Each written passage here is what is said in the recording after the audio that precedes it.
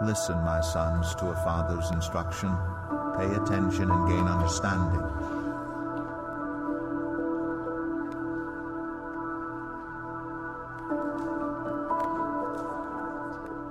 Well, just before we come to God's Word today, I just want to take another moment just to recognize the amazing generosity of our church family. If you've been with us over the month of July, you know that we have been endeavoring to raise funds for Cure International in Zambia so that they can construct a new hospital and get a new staff to continue serving the people of Zambia. And our goal for this project was to raise $150,000. And it's an ambitious goal. We had 3 VBSs where the kids of our church by themselves raised over $12,000, which was an incredible effort from our kids leading the way for us in generosity. And I'm so overjoyed to say that across the month of July, our entire church family together has raised over $263,000. So we have far exceeded our original goal. It is wonderful, yeah. That not only allows us to gift this to Cure International, but also to many of our other Serve the Well partners. That going above and beyond now allows us to bless partners that we have around the world in Ukraine and in other nations, serving the gospel and the peoples of those nations. So I just want to pray and thank God for moving us and working in our hearts to make us generous, but also just pray for wisdom and conviction that we would continue in that same vein of generosity, that it wouldn't just be localized to a month where we say as a family, let's chase a goal, but that we would become a people who are marked every month of the year by a generosity that points towards Jesus. So let's pray. Father God, thank you. Thank you so much for what you've done over the course of July. God, we realize that this is more than about just putting dollars into the account of an organization that needs support. Lord, this was about hearts being moved to become more like Christ, who out of his extreme generosity gave himself for his church. And so God, we pray that we would always be as your Son is, marked by generosity so that the world would see the great God who gives to his people. We thank you and pray all this in Jesus' name. Amen. Well, we are continuing our series in Proverbs today, and each week we're looking at kind of a different aspect of wisdom, and today is friendship. And whenever we talk about friendship, I think of this song. Sing along if you know it. Sometimes you want to go where everybody knows your name. They're always glad you came. You want to be where you can see the troubles are all the same. That's way better than I thought. You want to be where everybody knows so your name. We know that song, those of us who do, from the TV show Cheers, right?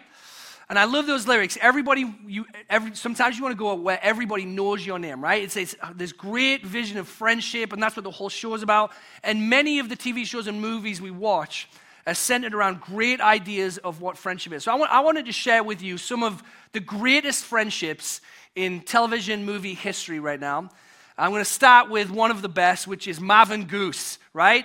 Marv and Goose, great friends, right? There's a bit of a tragic end to their friendship, but they love one another really well, right? And we love watching them get together. Or maybe on the lady side of things, you got Thelma and Louise, right? They're very good friends, maybe didn't do the greatest stuff together, but they love one another, and you can't help but be touched by their friendship, the way that they love one another, and they're kind of each other's ride or die.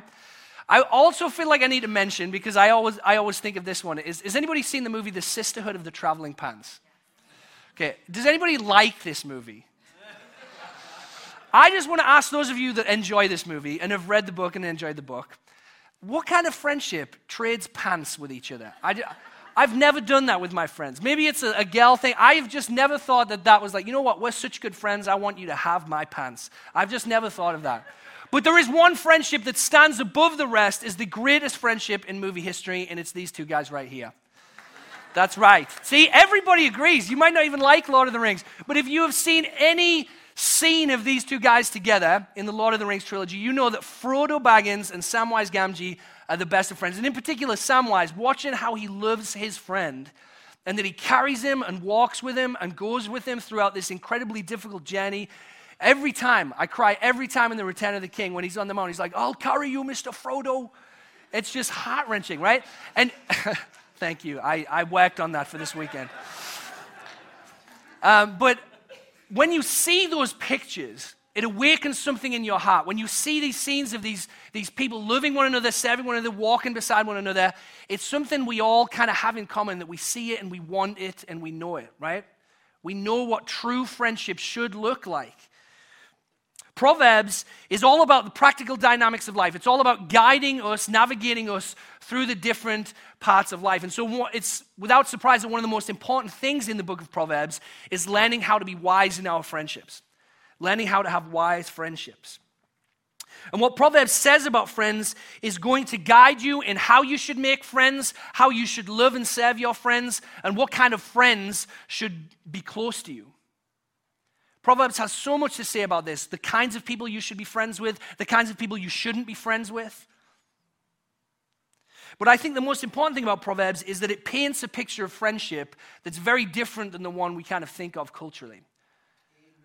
It's very different. You see, in our culture, we've, I think, diluted and cheapened friendship, what God intended it to be. See, we sometimes joke, I saw a meme recently, it said, Jesus' greatest miracle was maintaining 12 good friendships after age 30. Right? Now, why is that line funny? Why is that a great joke? Because we know what it means to have grown older and struggle to find good friendships. That's why that's a joke, is because in our culture, maintaining intimate friendships is very difficult. And what we should see is, it shouldn't be a joke, because Jesus' pursuit of friends was not a miracle, it was what God intends to be the norm, for us all to live in a community of friends.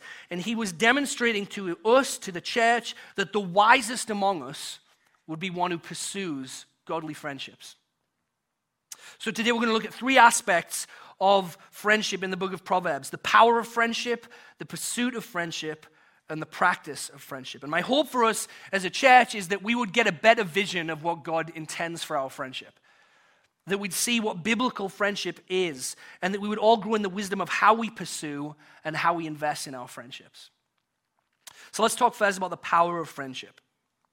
Now, honestly, I think the best way to convey to you the power of good friendship is to just read to you some stats on what happens in the lives of those that don't have friendships. There's a lot of studies out there on loneliness, especially over the last few years because of the pandemic. Let me read a couple of things to you about loneliness. 36% of all Americans, including 61% of young adults and 51% of mothers with young children, feel serious loneliness in their lives. About half of lonely young adults in the survey reported that no one in the past few weeks had taken more than just a few minutes to ask how they were doing in a way that made them feel like the person genuinely cared. And one thing that I thought was astounding is the average American, so across a study of probably about a few thousand people, the average American says that they have less than one true friend. Now, the only way you can have on an average less than one is that a lot of people are saying, I don't have any. A lot of people are saying that they don't have a single true friend. Young adults suffer high rates of both loneliness and anxiety and depression.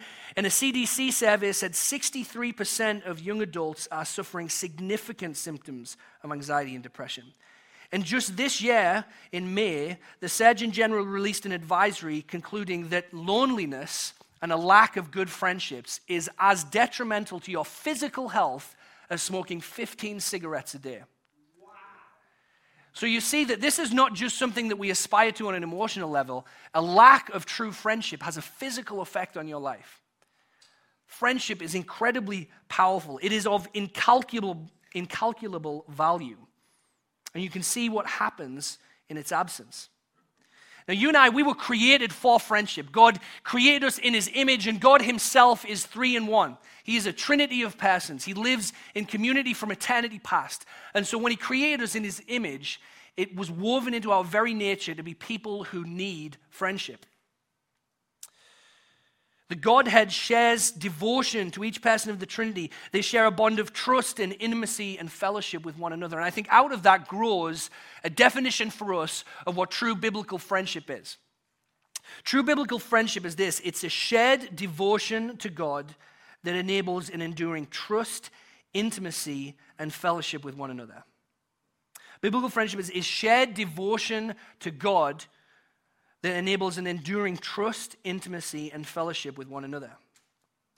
Now, I would say that in our culture, friendships are built mostly on convenience, not shared devotion, mostly on convenience. For example, we are friends with those that we work with because they're there. We're friends with the people that we live around because they're there. We are friends with the people that we share hobbies with. We are friends with the people that we have added on social media, who in truth are not friends at all, but simply a picture that we've clicked yes on. See, biblical friendship runs against the grain of modern friendships, which avoids true intimacy, and it doesn't invest itself in sharing souls, which is what biblical friendship does. In fact, I would say in our culture, even the word intimacy is a word we only associate with romantic relationships, not friendships in general.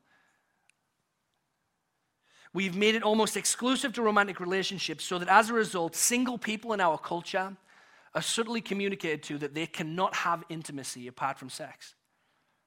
Because we don't talk about it as being something that's valuable in regular friendships. And even marriages have imploded from a lack of true friendships outside of the marriage itself. See, the Bible says you can have a lot of sex and no intimacy, and it says that you can have a lot of intimacy and no sex. Intimacy is not something exclusive to romantic relationships. Biblical friendship is, again, a shared devotion to God, which enables an enduring trust, intimacy, and fellowship with one another. It has tremendous power because it does three things. First, it encourages us. Friendship encourages us. In Proverbs 27:9, we're told, oil and perfume make the heart glad, and the sweetness of a friend comes from his earnest counsel. Friendships encourage us. They multiply our strength and bring us joy. You see, God designed our hearts to work that way, so that when we gather in community, when we share our soul and our lives with another, we are mutually strengthened. Have you ever experienced that? C.S. Lewis puts it this way. He says that friendship is when you meet someone and you say, you too? I thought I was the only one. It's a mutual encouragement. One of my favorite examples of friendship in all of Scripture is in the book of 1 Samuel chapter 14, where Jonathan, the son of King Saul, is facing a large number of enemies.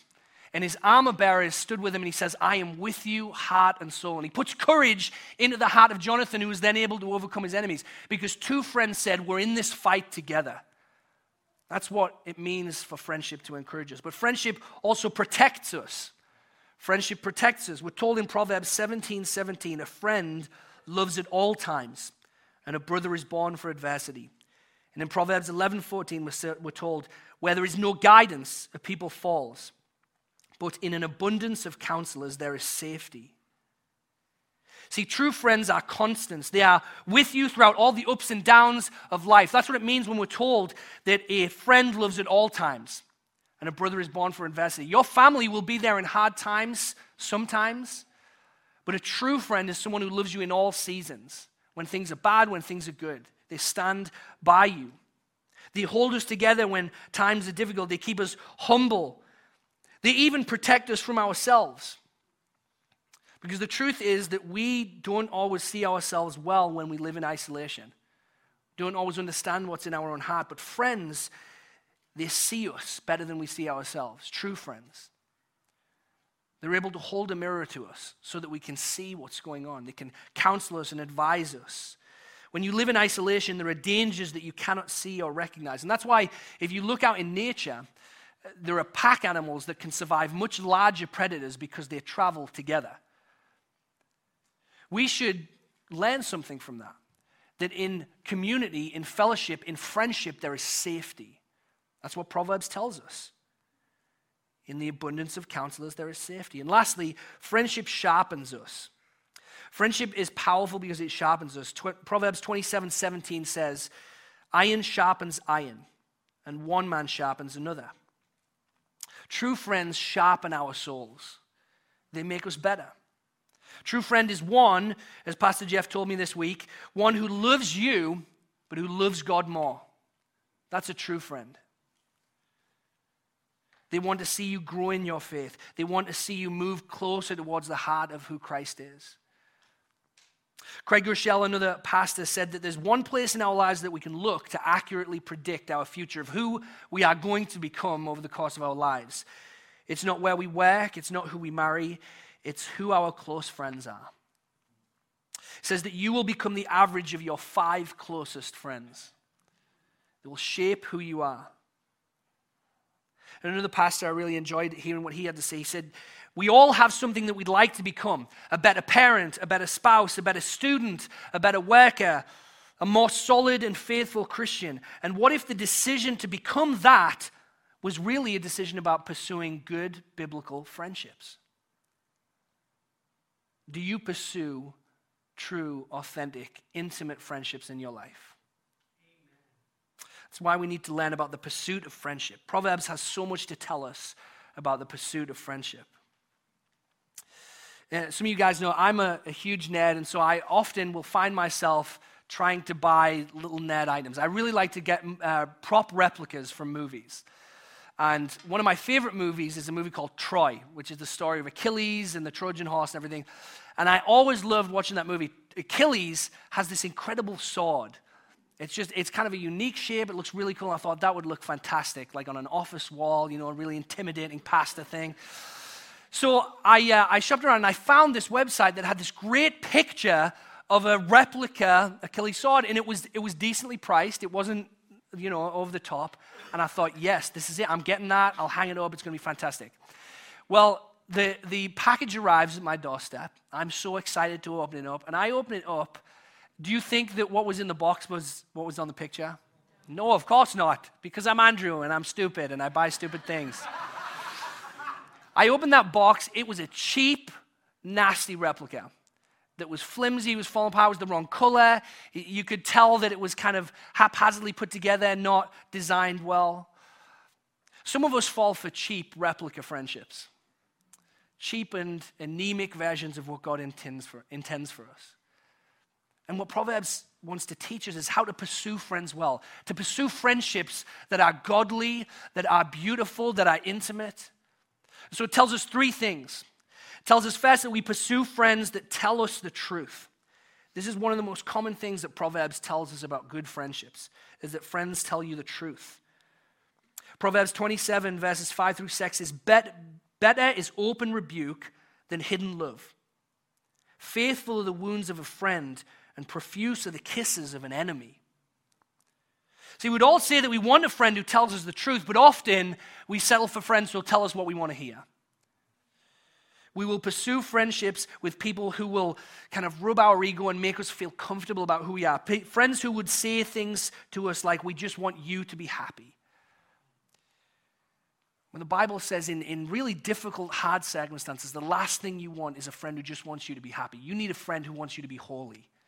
You need a friend who wants you to thrive and to grow and to be strong, even if sometimes that means your happiness has to be suspended for a moment.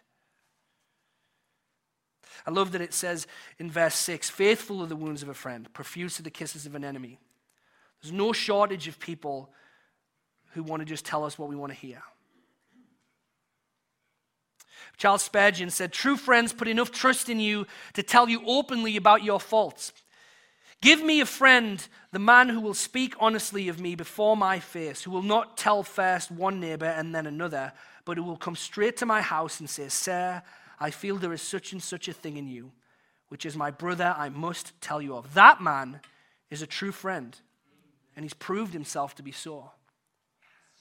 I'm fortunate that I have been gifted by God with friends like that. Jeff Conrad, who comes to this church, has been a friend like that to me. Even in this last year, when I was reading that, I remember I was like, that's Jeff. Because a few months ago, there was something really hard in my life, something I didn't want to do, a relationship that I had to confront. And I said, I know it hurts me. I know it's not healthy. I know it's good. And Jeff said, then you need to confront it. That's what you need to do. And I said, yeah, I don't know. He said, listen, if you don't confront it, I'm going to hold you accountable to that. I'm going to tell other people. I was like, Jeff, why would you do that? But that was a true friend. That was a friend who cared deeply about my growth and my health and my walk with Christ and said, you need to be committed to the things that you know God has asked you to do, Andrew. That's a true friend. We should also pursue friends that are faithful.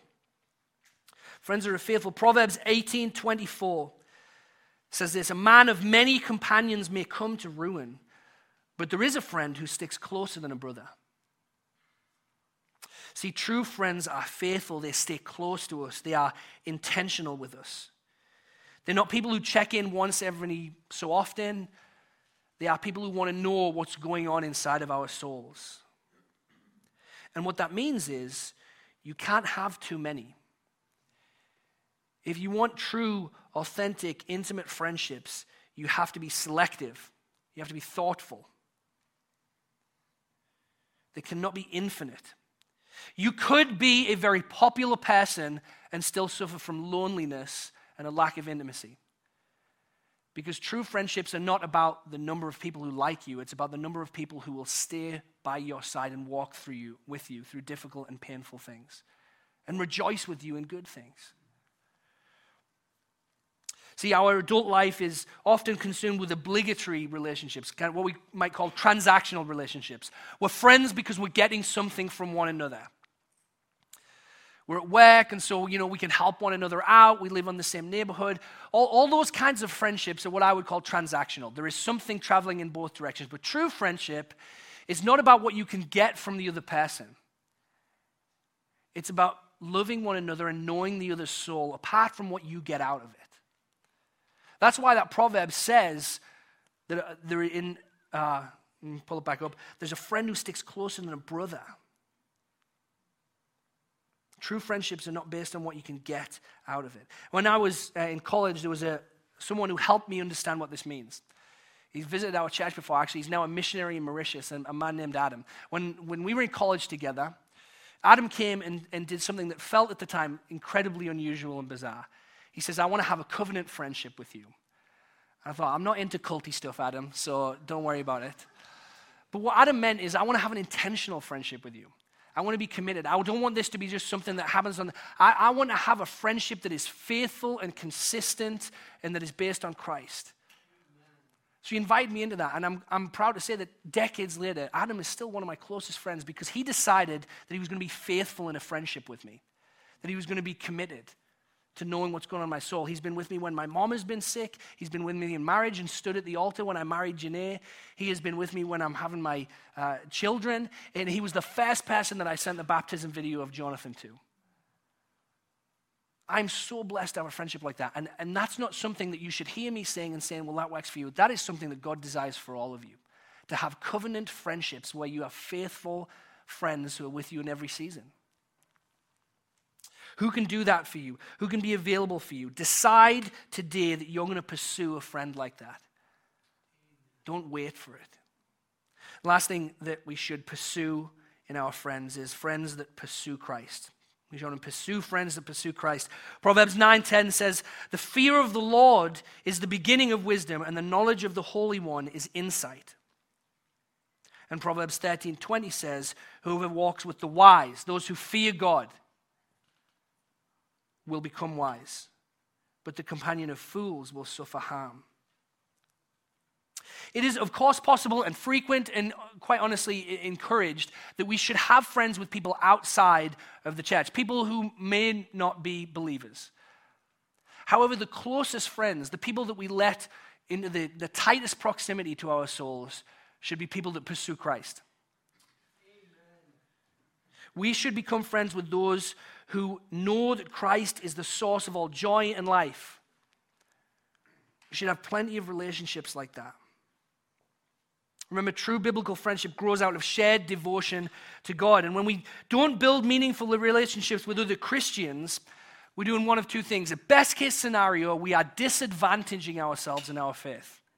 We are making it harder. And at the worst, we are exposing ourselves to great harm.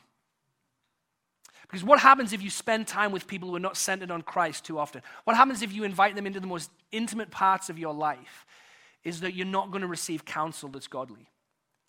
You might be encouraged to continue in things that you know are not pleasing to God because your friend's not going to call them out.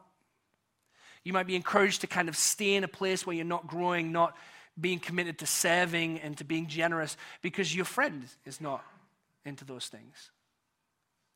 The only way to guard against that is to pursue friends that pursue Christ. Christ-centered friendships should be our passion, should be what's most vital to us.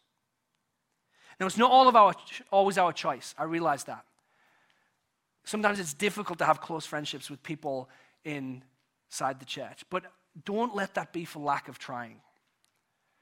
Don't let the reason you don't have close Christian friendships be because you've never invited someone in church into your life.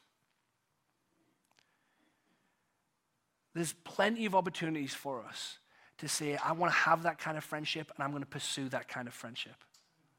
It can be inconvenient, it can be awkward, it can be difficult. But are you really going to let awkwardness and difficulty keep you from something that God wants to give you, to bless you and strengthen you? Isn't it an unfortunate thing that we would let awkwardness and inconvenience be the reason that we don't get something that God wants to bless us with? Don't let it be for lack of trying. Final consideration of wisdom that Proverbs offers us is about the practice of friendship. Practice of friendship. True friendship is indispensable in the pursuit of true wisdom. So Proverbs tells us what kind of friends we should seek, but it also teaches us what kind of friends we should be. True friends practice three things. A lot of threes this morning. First, we should practice presence. We should practice presence. Proverbs 27:10 says, "Do not forsake your friend and your father's friend. Do not go to your brother's house in the day of your calamity. Better is a neighbor who is near than a brother who is far away." Presence is incredibly important to authentic friendship. And what I mean by being present, is that we need to be involved in life with them, not engaging only in convenient friendships. You see, life can squeeze a lot of friendships out because we don't allow ourselves to have the time to be present. And being present also means we need to learn to listen well. Proverbs 25:20, one of the most convicting proverbs I've read throughout our study of this series, says, "Whoever sings songs to a heavy heart is like one who takes off a garment on a cold day and like vinegar on soda." What does that mean, to sing songs to a heavy heart? It means friends who are trying to be positive when they should be listening and grieving with you. Friends who say things like, "Oh, and it's okay, it's not so bad, look on the bright side," when actually it would have been better to sit with you and weep with you, grieve with you. Friends are not just trying to be happy all the time. True friends are willing to sit in the dark moments with you and be present, to not rush you through them, but to wait with you. Someone who you truly need to sit with you. And you know who was really great at this is Jesus. Every funeral I do, I read the story of Lazarus. Because what's remarkable about that story is that Jesus comes to the funeral of Lazarus knowing he is going to raise him from the dead and perform an incredible miracle. And yet when Lazarus' sisters come up, his close friends, and they weep and they say, "If you'd have been here, this wouldn't have happened," he doesn't say to Mary and Martha, "Hey, get your act together and have more faith in me." What does Jesus do? He weeps with them. He sits with them because he's a good friend. He knows that those two women are hurting because they've lost their brother. He doesn't try and rush them out of it. He doesn't try and give them some trite spiritual encouragement. He says, "I'm going to be with you. I'm going to weep with you." So much so that even the crowd gathered around say, "Look how much this man loved Lazarus." Because he's willing to do what? To sit and grieve and be present with the family. We should also practice truthfulness. Proverbs 28:23, "Whoever rebukes a man will afterward find more favor than he who flatters with his tongue." And 29:5, "A man who flatters his neighbor spreads a net for his feet." Truthfulness is not just something that we should expect from our friends. It should be something that we're willing to give to our friends. It's a hard one for me because I don't like conflict in friendships. I would rather be the encouraging guy. I like to say nice things all the time. But true friendship means that if I love my friends, if I love God more than my friend, I need to be honest with them sometimes about hard things. But it doesn't mean that we always have to kind of have hard conversations and unpleasant conversations. Sometimes being truthful simply means saying the things that you think they might assume, but they actually need to hear you say out loud. Sometimes it means just saying truthful things to them about God, about them. That you are loved, that you are created in the image of Christ, that you are valuable to him, that he's going to walk with you, that he's going to hold you together, that you're loved and you're supported. Don't be ones who assume your friends know how you feel. Say it to them. Words are powerful. And because words are powerful, there's another issue with this practice of truthfulness, because we have a culture really that enjoys sarcasm a little too much. And another one of the most convicting Proverbs I read, Proverbs 26, 18 through 19. Like a madman who throws firebrands, arrows, and death is the man who deceives his neighbor and says, I'm only joking. It's not a nice one to hear, is it? How many of us have had friendships where we've gone a little bit too far in being sarcastic or joking, and we don't notice the pain that it causes our friend? We think it's justified because we were only joking, but the truth is we've got to be very careful because words have power. They make an impact. And when sarcasm becomes the majority of our conversations, no matter how fine it is on some occasions, when it shapes the conversations, it hurts people that we actually are supposed to be loving. Last thing is we practice forgiveness. Proverbs 17:9, whoever covers an offense seeks love, but he who repeats a matter separates close friends. And Proverbs 24:29, do not say, I will do to him as he has done to me. I will pay the man back for what he has done. Don't say that. When Proverbs 17 talks about covering is in biblical terms virtually synonymous with forgiveness. Forgiving an offense. And whoever does that, we're told in Proverbs, seeks love. I think in a culture of transactional relationships where we keep score, if we're honest, of how well we've been loved or how well we have not been loved, we tend not to be a people who cover others' sins. We tend to be a people who keep score of them. We tend to be a people who love others only if they are willing to love us. And when people have let us down, failed us, or wounded us, we cut them off. But true friendship involves risk. It involves the possibility that you will get hurt. Because after all, a friendship is a relationship between two sinners. You will get hurt if you want true biblical friendship. Do you know that the reason why it's so hard for so many people in our culture to understand God's forgiveness is they've never had a true friend who's looked them in the eye and forgiven them? And so when we talk about God's forgiveness, they've never heard of anything like that. They've never seen that. They've never had someone embody it for them. But a true friend will embody the forgiveness of God by being willing to forgive themselves. And that will liberate people to enjoy God's forgiveness. Love keeps no record of wrong. We should want others to think the best of our friends. We shouldn't expose their faults to the world. And so let me ask you, how do you talk about your friends when they let you down? Do you enjoy an occasion where you get to tell others about your friends failing? Or do you cover it and pray for them? Here's the problem as we finish. We hear this list of different things, these ways we can pursue and practice friendship, and we think two things. First of all, I long for friends like that. I want to have friends that pursue those things. I want to have friends that practice those things. But the second thing we think is, I'm not that kind of friend. That list doesn't describe me very well. And that's why only Christ can be the engine of true friendship. The only way that list can become more than just aspirations is for you to know Christ as your friend. Christ says in John 15, verses 13 through 15, greater love has no one than this, that someone laid down his life for his friends. And you are my friends, if you do what I command you. No longer do I call you servants, for the servant does not know what his master is doing, but I have called you friends. For all that I have heard from my Father I've made known to you. There's two things Jesus teaches us here about being our friend. First, to Jesus, friendship means sacrifice. It means cost. There's no such thing as a cheap friendship to Jesus. He, out of love, embraces the true expense of friendship with us, which is giving his life. Secondly, to be our friend, he reveals his heart to us.